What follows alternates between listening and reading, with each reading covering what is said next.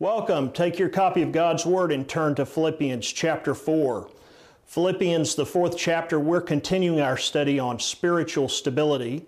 And today we will be focusing on particularly one verse, Philippians chapter 4, verse 8, that says the following: "Finally, brethren, whatever is true, whatever is honorable, whatever is right, whatever is pure, whatever is lovely, whatever is of good repute, if there is any excellence and if anything worthy of praise, dwell on these things." We have been talking about, for the last several weeks, about spiritual stability. We've been talking about how that we can be spiritually stable by cultivating harmony in the church fellowship, by maintaining a spirit of joy, by learning to be content and resting on a confident faith in the Lord. Last week we looked at how gratitude brings about the ability to react to problems in life with a thankful heart. We can react to any situation we face with thanksgiving. That's a hallmark of spiritual stability. Well, today we're going to look at godly thinking. Godly thinking, the necessity of thinking on godly virtues for spiritual maturity. And that's what Paul is talking about here to his beloved church at Philippi. Notice the word finally. He says right here, "Finally, brethren."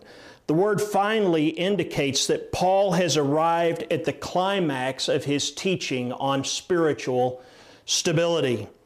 The principles that he is about to relate is both the summation of all the others, again, of cultivating harmony, maintaining a spirit of joy, learning to be content, resting on a confident faith in the Lord, reacting to problems with thanksgiving. This is the summation of all of those, and it is also the key to implementing them. The key to implementing those that have immediately preceded. So I want you to write this down as we begin. The phrase "dwell on these things" introduces an important truth, and here it is. Spiritual stability. Spiritual stability is a result of how a person thinks. Spiritual stability is the result of how a person thinks. So the first thing I want to show you this morning is the command to focus your attention. Paul prioritizes the mind with these terms: dwell on these things. Notice it says dwell on. It means to think about, to be focused upon mentally. The Philippians must focus upon the things that are worthy of their thought. Dwell is the word logizomai. Logizomai, and it comes into the English language as logarithms or logic. This is a mathematical term, and it carries the idea of making a careful calculation requiring great concentration. The word means to reckon, to evaluate, to consider, to take into account. And it conveys the idea of thinking carefully about something. So he says, logizomai, dwell on. The Philippians need to mentally focus. They need to individually, intellectually dwell upon certain things which are lawful and proper. Therefore, dwell on is in the present tense, meaning that they should always be thinking this way. They should always be thinking about the things that he is about to enumerate. There's never a day off from the requirement to do something, to continue this thinking progress. This thinking out process. Further, it is in the active voice indicating that they must take action to dwell on these things. It's not something that will happen automatically. It's in the active sense. They have to do it. No one can do it for them. No one can dwell on these things for them. They have to do it individually, intellectually, and notice it is in the imperative. It is an apostolic command. From the authority of Paul himself, he says, do this. In the present tense, right now, actively, I command you to dwell on these things. So I want you to write this down. If we focus upon what is right, we will live rightly. If we focus upon what is right, we will live rightly. And conversely, if we focus upon what is wrong, we will live wrongly. And so there is an inseparable connection between what we think about and how we live.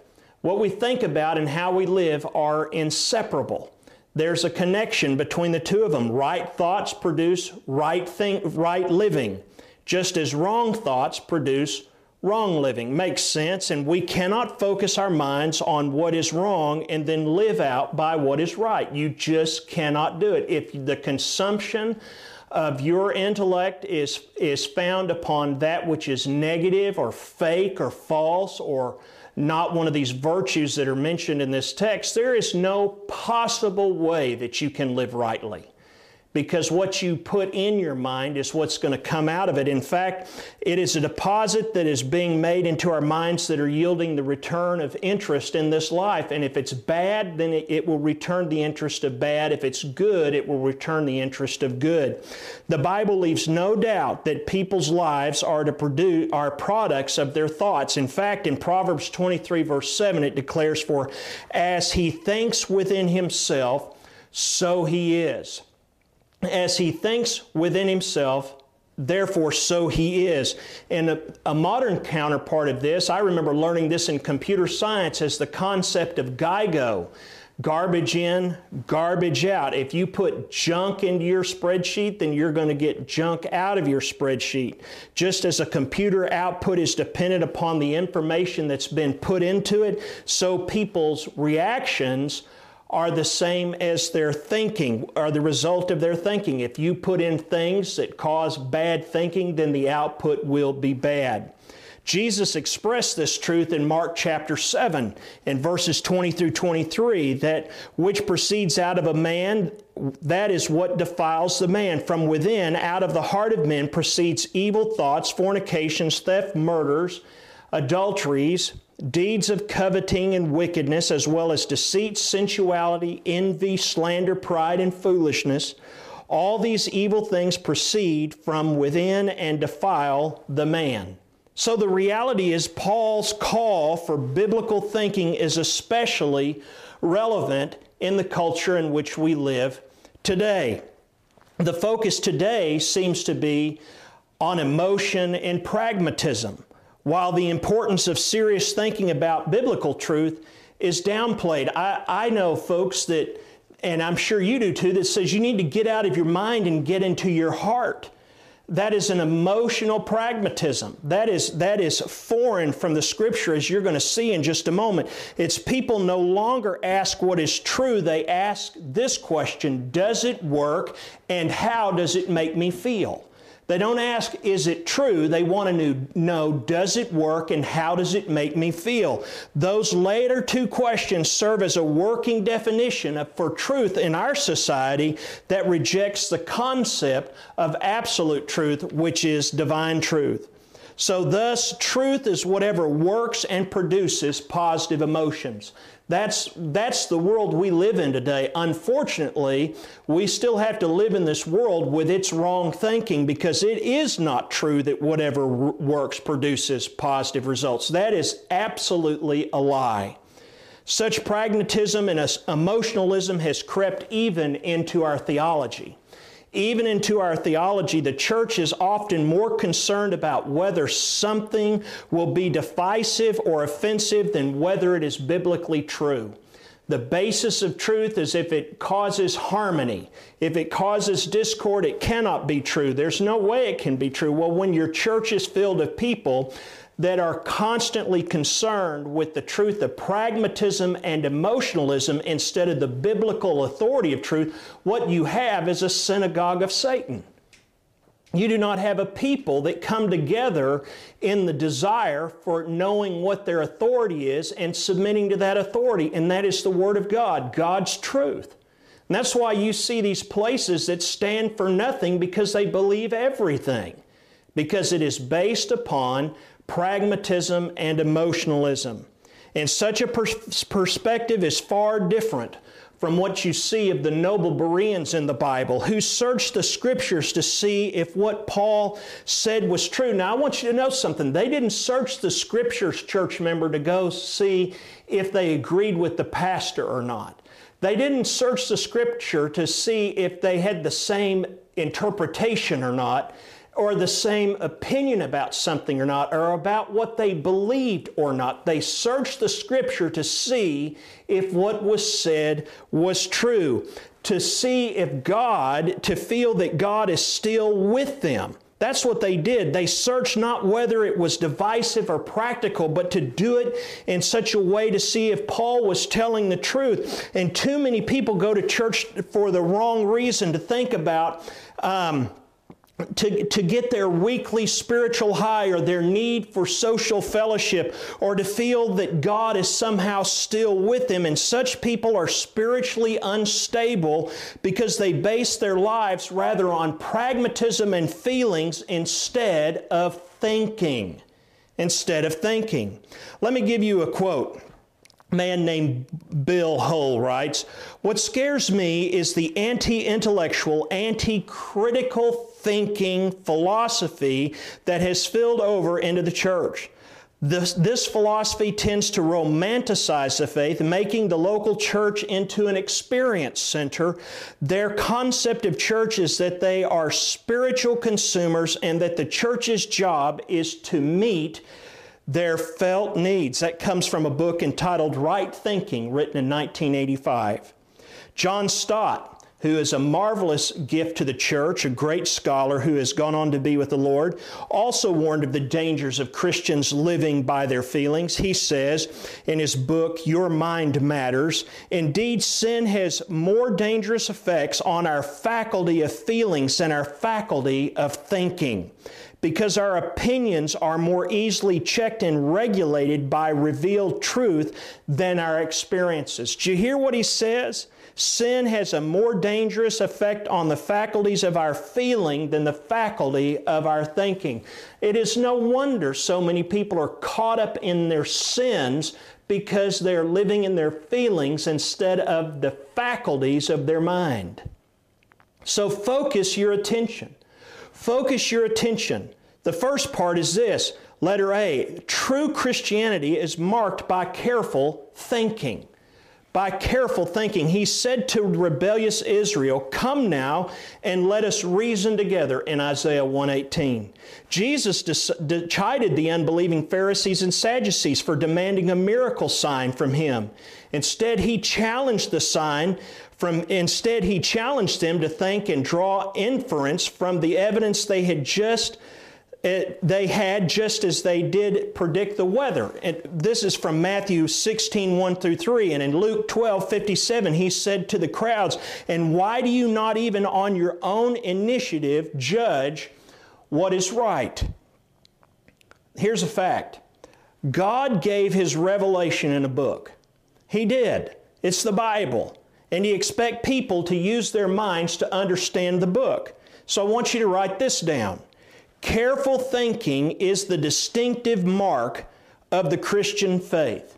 Careful thinking is the distinctive mark of the Christian faith. Let me show you why. James Orr expressed this reality very clearly, saying, "If there is a religion in the world which exalts the office of teaching, it is safe to say that it is the religion of Jesus Christ."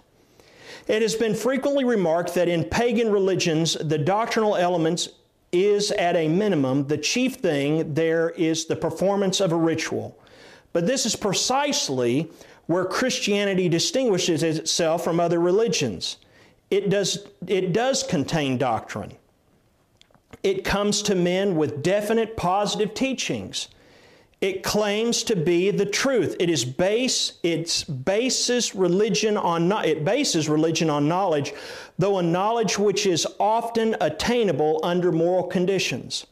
I do not see how anyone can deal fairly with the facts as they lie before us in the gospel and the epistles without coming to the conclusion that the New Testament is full of doctrine. A religion divorced from earnest and lofty thoughts has always, down through the history of the church, tended to become weak, jejune, and unwholesome, while the intellect, deprived of its right within religion, has sought its satisfaction without it and developed into godless rationalism. That comes from the Christian view of God and the world, written in 1897. Amazing, 120 years ago, and it is completely applicable today. For example, concerning the mind of man, the Bible describes the unsaved mind as depraved. It calls it focused on the flesh, which leads to spiritual death. It's known as being hostile to God, foolish and hardened to spiritual truth. It is blinded by Satan. It is futile and ignorant. And, as it says in Titus 1:15, it is truly defiled. And because of that, the first element in salvation is the proper mental understanding of the truth of the gospel. Jesus said this in Matthew 13:19, "When anyone hears the word of the kingdom and does not understand it, the evil one comes and snatches away what has been sown into his heart." Romans 10:17 could be translated this way: faith comes by hearing a speech about Christ. Of course, it says faith comes by hearing, hearing by the Word of God. Faith comes from hearing a speech about Christ, emphasizing again that faith involves thinking. Just as Isaiah said in chapter 1, verse 18, "Come now and let us reason together." That is why Peter commands believers to always be ready to make a defense to everyone who asks you to give an account for the hope that is in you. One of the great Puritans of old, J. Grisham Machen, observed, "What the Holy Spirit does in the new birth is not to make a man a Christian regardless of the evidence, but on the contrary, to clear away the mist from his eyes and enable him to attend to the evidence." That comes from the Christian Faith in the Modern Voice, written in 1965. God saves people to be worshipers, and those who worship Him must worship Him in spirit and truth, as the Bible says in John 4:24. Thus it is therefore impossible to worship God apart from the truth. It's impossible to worship God apart from the truth. When Paul visited Athens, the cultural capital of the ancient world, his spirit was being provoked within him as he was observing the city full of idols in Acts 17:16. But what disturbed him as much as the blatant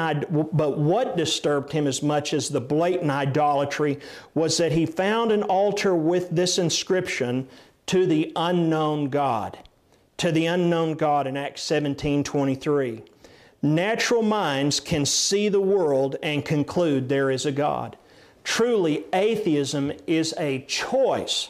Atheism is a choice to deny God's existence. It's not a choice to not believe in God. It is to deny it. It is to deny it. Necessarily, to be an atheist, you have to believe there's a God. You have to believe that there is something, thus not to believe in it. And so what is atheism? It is the denial of God's existence. It is the denial of God's existence. But by human reason, it can only be known that He exists, not who He is. To the natural reason, He is the unknown and the unknowable God. He can only be truly known by supernatural theology, the revelation of Scripture. God will not accept worship based on ignorance. Paul therefore proceeds to explain to the Athenian philosophers who God has revealed Himself to be in Acts 17:24 through 31. And I want to look there. Acts 17:24 through 31. It says right here, "To the unknown God. Therefore, the one whom you worship without knowing, Him I proclaim to you. God who made the world and the everlasting in it, since He is Lord of heaven and earth, does not dwell in temples made with hands, nor is He worshipped with men's hands as though He needed anything, since He gives to all life, breath, and all things. And He has made from one blood every nation of men to dwell on all the face of the earth, and has determined their preappointed times and their boundaries of their dwellings, so that they should seek the Lord in the hope that they might grope for Him and find Him, though He is not far from each one of us. For in Him we live and move and have our being, as also some of your own Poets have said, "For we are also his offspring. Therefore, since we are the offspring of God, we ought not to think that divine nature is like gold or silver or stone, something shaped by art and man's devising. Truly, these things of ignorance God overlooked, but now commands all men everywhere to repent, because he has appointed a day on which he will judge the world in righteousness by the man whom he has ordained. He has given assurance of this to all by raising him from the dead." Of course, speaking of Christ being raised from the dead. Brothers and sisters, listen to me. The reality of it is that to natural reason, God is unknown. And he is the unknowable God. But he is there. He can only be known, though, personally through supernatural theology, that is, the revelation of his Scripture. And God will not accept a worship that is based upon ignorance. He therefore proceeds to explain, as I have just mentioned to you, this passage of Scripture from Acts 17 on his discourse to the Athenian philosophers and their pantheon about the unknown God. So you need to focus your attention. True Christianity is marked by careful thinking, but also true faith is marked by a reasoned response. True faith is marked by a reasoned response. In sharp contrast to the contemporary definition of faith, biblical faith is not an irrational leap in the dark. It is not a mystical encounter with the holy other or the ground of being. Nor is it optimism, psychological self-hypnosis, or wishful thinking. I want you to write this down. True faith is a reasoned response to revealed truth in the Bible. True faith is a reasoned response to revealed truth in the Bible. And salvation results from an intelligent response prompted by the Holy Spirit to that truth. So here's what I want you to recall. In Matthew chapter 6, 25, I want you to go over there. Matthew chapter 6. Jesus, of course, is giving the Sermon on the Mount. Matthew chapter 6, verse 34. Let me show you something. Beginning in verse 25. He's talking about do not worry. Right here. "Therefore I say to you, do not worry about your life, what you will eat, what you will drink, nor about your body, what you will put on it. Is not your life more than food, and your body more than clothing? Look at the birds of the air, for they neither sow nor reap, nor gather into barns, yet your heavenly Father feeds them. Are you not more value than they? Which of you by worrying can add 1 cubit to his stature? So why do you worry about clothing? Consider the lilies of the field, how they grow. They neither toil nor spin, and yet I say to you that even Solomon in all of his glory was not arrayed like one of these. Now if God so clothed the grass of the field, and today is and tomorrow is thrown into the oven, will he not much more clothe you, O you of little faith? Therefore do not worry, saying, what shall we eat, what shall we drink, or what shall we wear? For all these things the Gentiles seek. For your heavenly Father knows that you need all these things. But seek first the kingdom of God and his righteousness, and all these things shall be added unto you. Therefore, do not worry about tomorrow, for tomorrow will worry about its own things. Sufficient for the day is the trouble thereof. Listen, Jesus rebuked the disciples for the sin of worry. We know that in this passage it tells us, be anxious for nothing, but in all things through prayer and supplication make your requests unto God, and the peace of God will guard your hearts and mind in Christ Jesus. And so then we move us directly into this verse right here, verse 8. And so here's the remarkable section from a classic work, Studies on the Sermon on the Mount, by the great preacher D. Martin Lloyd-Jones. He points out that the disciples' problem was that they failed to think. This passage here, where Jesus rebukes the disciples in Matthew chapter 6, 25 through 34, he rebukes them, and Lloyd-Jones points out the fact they had failed to think. They were worrying because they were not using their mind. They allowed themselves to be controlled by their circumstances. So here's what he says. Faith, according to our Lord's teaching in this paragraph, is primarily thinking. And the whole trouble with a man of little faith is that he does not think. The whole trouble with a man of little faith is he does not think. He allows circumstances to bludgeon him. That is the real difficulty in life. Life comes to us with a club in hand and strikes us upon the head, and we become incapable of thought, helpless and defeated. The way to avoid that, according to our Lord, is to think. We must spend our time in studying our Lord's lessons in observation and deduction. The Bible is full of logic, and we must never think of faith as something purely mystical. We do not just sit down in the armchair and expect marvelous things to happen to us. This is not Christian faith. Christian faith is essentially thinking. Look at the birds, think about them, and draw your deductions. Look at the grass, look at the lilies of the field, consider them and think about them and draw your deductions. The trouble with most people, he goes on to say, however, is that they will not think. Instead of doing this, they sit down and ask, what's going to happen to me? What can I do? That is the absence of thought. It is surrender. It is defeat. Our Lord here is urging us to think, and to think in a Christian manner. That is the very essence of faith. Faith, if you like, can be defined like this.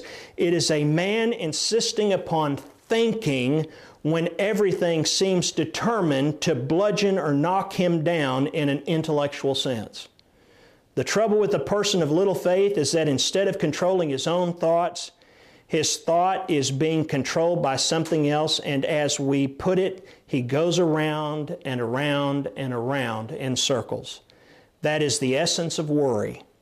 That is not thought. That is the absence of thought, a failure to think. What a magnificent, magnificent discussion. So, let me show you this. Focus your attention with careful thinking, with reasoned responses, and with a transformed mind. Write this down. Salvation involves a transformation of the mind. Salvation involves a transformation of the mind. In Romans 8, verse 5, Paul writes, "Those who are according to the flesh set their minds on the things of the flesh." That is, unsaved, fleshly people have an unsaved, fleshly mindset. And they think as fallen, unredeemed people. On the other hand, those who are according to the Spirit set their minds on the things of the Spirit. Their renewed minds are focused on spiritual truth. Consequently, the mind is set upon the flesh and death, but the mind is set upon the Spirit is life and peace. That's Romans 8:6. The Holy Spirit now controls the mind that before salvation was depraved, ignorant, and blinded by Satan, as it appears in 2 Corinthians 4:4. But the redeemed mind no longer thinks on the fleshly level, but on the spiritual level. Listen, in 1 Corinthians 1, verse 30, Paul describes one of the most amazing realities of salvation. Christ Jesus became the wisdom of God, became to us the wisdom from God. Believers, listen, renewed minds can plunge into the deep thoughts of an eternal God and never reach the bottom. Moreover, in 1 Corinthians 2:11 through 16, Paul expands on the thought. He says, "For who among men knows the thoughts of a man except the spirit of man, which is in him? Even so the thoughts of God no one knows except the Spirit of God. Now we have received not the spirit of the world, but the Spirit whom is in God, so that we may know the things freely given to us by God, which things we also speak, not in words taught by human wisdom, but those taught by the Spirit, combining spiritual thoughts with spiritual words. But a natural man does not accept the things of the Spirit of God, for they are foolishness to him, and he cannot understand them because they are spiritually appraised." But he who is spiritual appraises all things, yet he himself is appraised by no one. For who has known the mind of the Lord that he will instruct him? But we have the mind of Christ. Friend, if we have the mind of Christ, we need to use it. Think about that. In contrast, the natural man who does not accept the things of the Spirit of God, the Holy Spirit grants to believers the ability to know the things freely given to us by God. And so, in fact, we have the mind of Christ. Through the Spirit, believers have knowledge of God that they would otherwise never have had. What an amazing truth. Just as the believer's initial act of saving faith leads to life of faith, so also the transforming of the mind as salvation initiates a lifelong process of renewing the mind, as it says in Romans 12, verse 2, do not be conformed to this world, but be transformed by the renewing of your mind.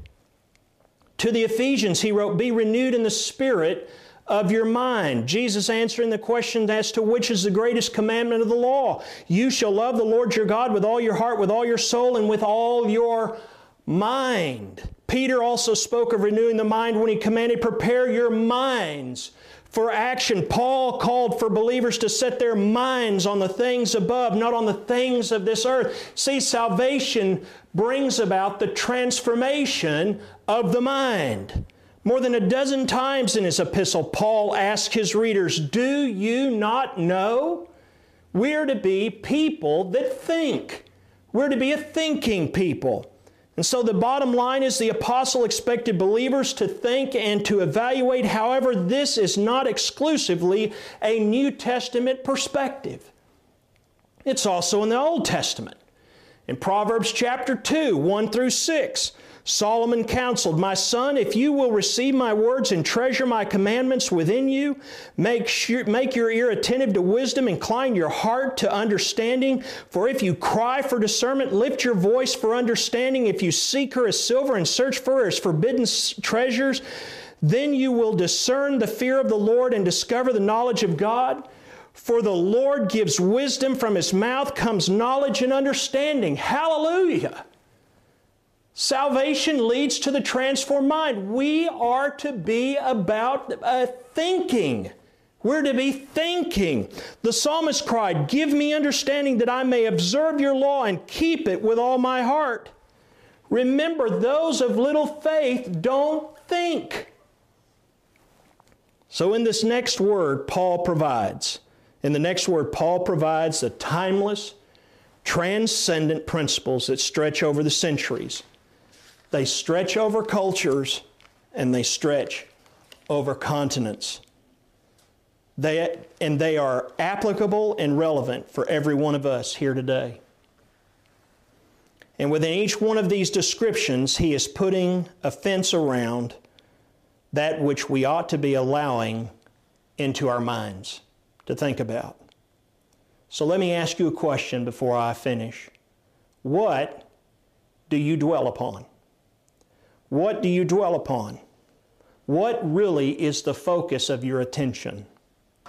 Here is the requirement for peace that establishes the mind. Remember, it says, and the peace of God will guard your heart and mind in Christ Jesus in the preceding verse.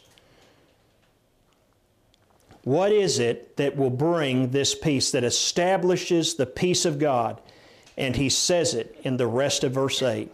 Whatever is true, whatever is honorable, whatever is right, whatever is pure, whatever is lovely, whatever is of good repute, if there is any excellence, if anything worthy of praise, dwell on these things. Paul catalogs 8 godly objects upon which Christians must concentrate. 8 godly objects upon which Christians must concentrate. And so believers must discipline their minds to think upon these spiritual subjects. So what we've been talking about is focus your attention. That's the first thing. Focus your attention with careful thinking, with reasoned response, and with a transformed mind. Number 2, discipline your thoughts. discipline your thoughts. You want to focus your attention, and now as we finish, you must discipline your thoughts. Believers must discipline their spiritual sensitive minds to think about the right spiritual realities. Number one, whatever is true. Whatever is true. True, the Greek word here means that which is reliable, faithful, distinguishing that which is false or a lie. That is, their minds need to be fixed upon whatever is real, genuine, and authentic. What is true is found in or aligns with the Word of God. So whatever is true is found in and aligns with the Word of God. Whatever is true is defined by the Scripture. Whenever the Bible says something, it is real. So write this down. Focusing upon what is true leads to true Christianity. Focusing on what is true leads to true Christianity, and equally dwelling on what is the antithesis of truth produces false living. Number two, whatever is honorable. Whatever is honorable, the Greek word here means that which is noble, dignified, lofty, elevated, venerable, or august. It represents that which is of a high and lofty morality. They must set their thoughts on elevated things. They should think about that which pulls them up and not what takes them down. They should think about those things that pull them above the muck and the mire of this world. They should concentrate upon those things that are principled, decent, and upright. Paul is saying, get your mind off the low and base things, get your mind out of the gutter, get your attention off frivolous things, focus on whatever is honorable. For sure, in a culture today that is consciously more and more casual, focusing on that which is honorable is truly a biblical virtue. Number three, whatever is right. The word right means in the Greek that which is upright and holy, which conforms to the law of God. That conforms to the law of God. A standardized measure would be placed on one side of a scale in the ancient marketplace when you went to go weigh something. And the amount of whatever you're buying would be placed on one side of the scale, and the standard weight would be placed on the other side, and the scale, once it was in balance, you had whatever you were purchasing matched the amount, the standard weight for that amount on the scale. The term right comes from the scale. That very term right comes from that procedure where you put a standard amount on a standard weight on something, and then you weigh it down with what you're buying, and it balances the scale. That was called right. The scale would be right. That's where the word comes from. And at whatever point it balanced out, it was considered right. That is the idea here. On one side of the scale of the Christian living is the holiness of God, and on the other side is what the believer focuses his mind upon. So over here is the holiness of God, and over here is what I focus my mind upon.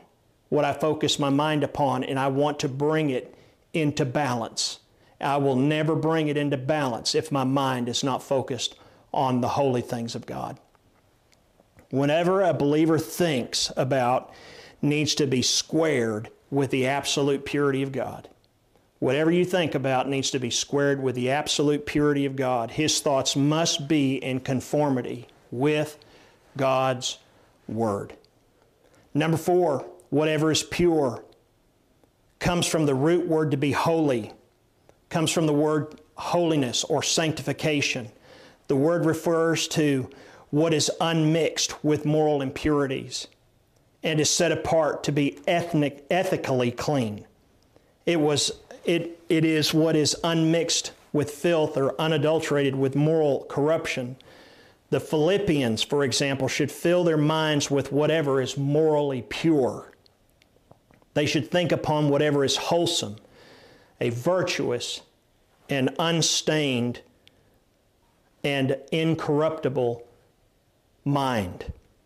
There should be censorship in every Christian's mind. We hear a lot about being censored today. The place we need to censor is our minds. If it doesn't square with the holiness of God, if it is impure, we need to censor that out. If we're to live a pure life, that is an unstained, Christ-like life, our minds need to dwell upon what is pure. And number 5, whatever is lovely. The lovely here speaks of that which is pleasing, attractive, and beautiful, which reflects ethical beauty. The word refers to the beauty of holiness as opposed to the hideousness of sin. Lovely then represents that which is sweet, it's gracious, and it's generous. Whatever is lovely, that which is beautiful in the eyes of God and spiritually attractive to those who are pure in heart. In this way, believers need to direct their thoughts onto what the Bible says is pleasing to God. He defines what is attractive, not us and not the world. The world very often hangs something unlovely on a fishing lure, so to speak, as bait marked as lovely. So Christians need to make every effort to remain focused upon that which is truly lovely, which is defined for us in the Scriptures. Just a few more. Whatever is of good repute. This word good repute, euphemos, it means that which is well spoken of or highly regarded. Good report. The idea refers to whatever is well spoken of by God. It is that which is highly respectable in the eyes of God. Paul warns about the negative aspect of this in his letter to the Ephesians. There must be no filthiness or silly talk or coarse joking, which are not fitting, but rather of giving thanks. This is Ephesians 5, verse 4. These forbidden things are not fitting for any believer who is pursuing holiness. Do you hear that coarse joking? It's not fitting of any believer. Instead, it should be high and holy calling upon our lives that we should dwell upon that which is morally respectable, and our speech should follow our thinking process. Number 7, if there is any excellence, Christians should dwell on this. If there is, starts the bottom line summary of this whole passage. Excellence means virtue. It means virtue. Only that which reflects high moral standards should dominate our thinking. Whatever reflects the holiness of Almighty God, to which is morally excellent and pleasing, should fill our minds and occupy our thoughts. If we dwell upon that which is excellent, we will live a spiritually excellent life. So here's the application. Our affections then will be consumed with His perfect and pleasing will, and all that starts at the highest level with the mind. With the mind. And number 8, anything worthy of praise. Anything worthy of praise. This encompasses whatever is and can be praised by God. It means we should think about whatever can be applauded in the presence of God. Christians focus their thoughts upon only whatever can be commended by God. Put another way, this is whatever can be extolled by the holiness of Almighty God. Therefore, let the mind of the believer be set upon these things. These 8 marks define what should saturate our thinking. Ultimately, each of these objects is a description of the Lord Jesus Christ Himself. Literally, His virtues. This is how He thought, consistently and constantly, in every circumstance, at every point. And so whatever meets the mark is acceptable and pleasing to God, and whatever falls short of this standard is unacceptable. Period. For sure, we must guard our minds, because we will soon become like that upon which we are thinking. So as we have learned, focus your attention with careful thinking, with reasoned responses, with a transformed mind. Discipline your thoughts. Father, I ask in the name of Jesus that You bring this wonderful, rich text alive to our hearts. that you would open the eyes of our heart to your word as to what these truths are that we have heard. This is such an applicable lesson for the time we live in. And we know that of the necessity of thinking on godly virtues leads to our spiritual stability. We must be a people of godly thinking. And Father, our thinking demonstrates to us whether we belong to you or not. If we are completely and totally consumed by the flesh, our minds have not been transformed. They have not been renewed. And so the gospel call of Christ is for any and all those whose minds are stayed completely upon the flesh and their circumstances.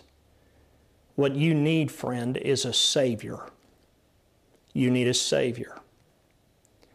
And the own evidence of your thinking proves it. Because through Christ Jesus, our minds are transformed.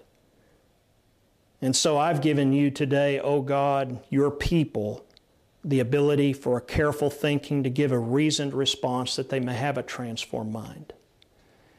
And it is my prayer that those who do not know Christ will answer the call to come to Him in repentance and belief, in total surrender to His salvation and His glorious grace. And for those of us in Christ, I pray, Father, that you would find us using our minds, that we would be about the business of godly thinking, and the very things that we put into our minds would be those things that are virtuous. These 8 objects that we have spoken of briefly, those would be the things that would occupy our thoughts, our eyes, and our ears. I ask your blessing on all those who have been privileged to hear. In the precious name of Jesus Christ I pray. Amen. Now may God bless you and keep you. May He make His face to shine upon you and be gracious to you. May the Lord lift up His countenance upon you and give you peace. For from Him and through Him and to Him are all things in Christ Jesus. Amen and amen. God bless you.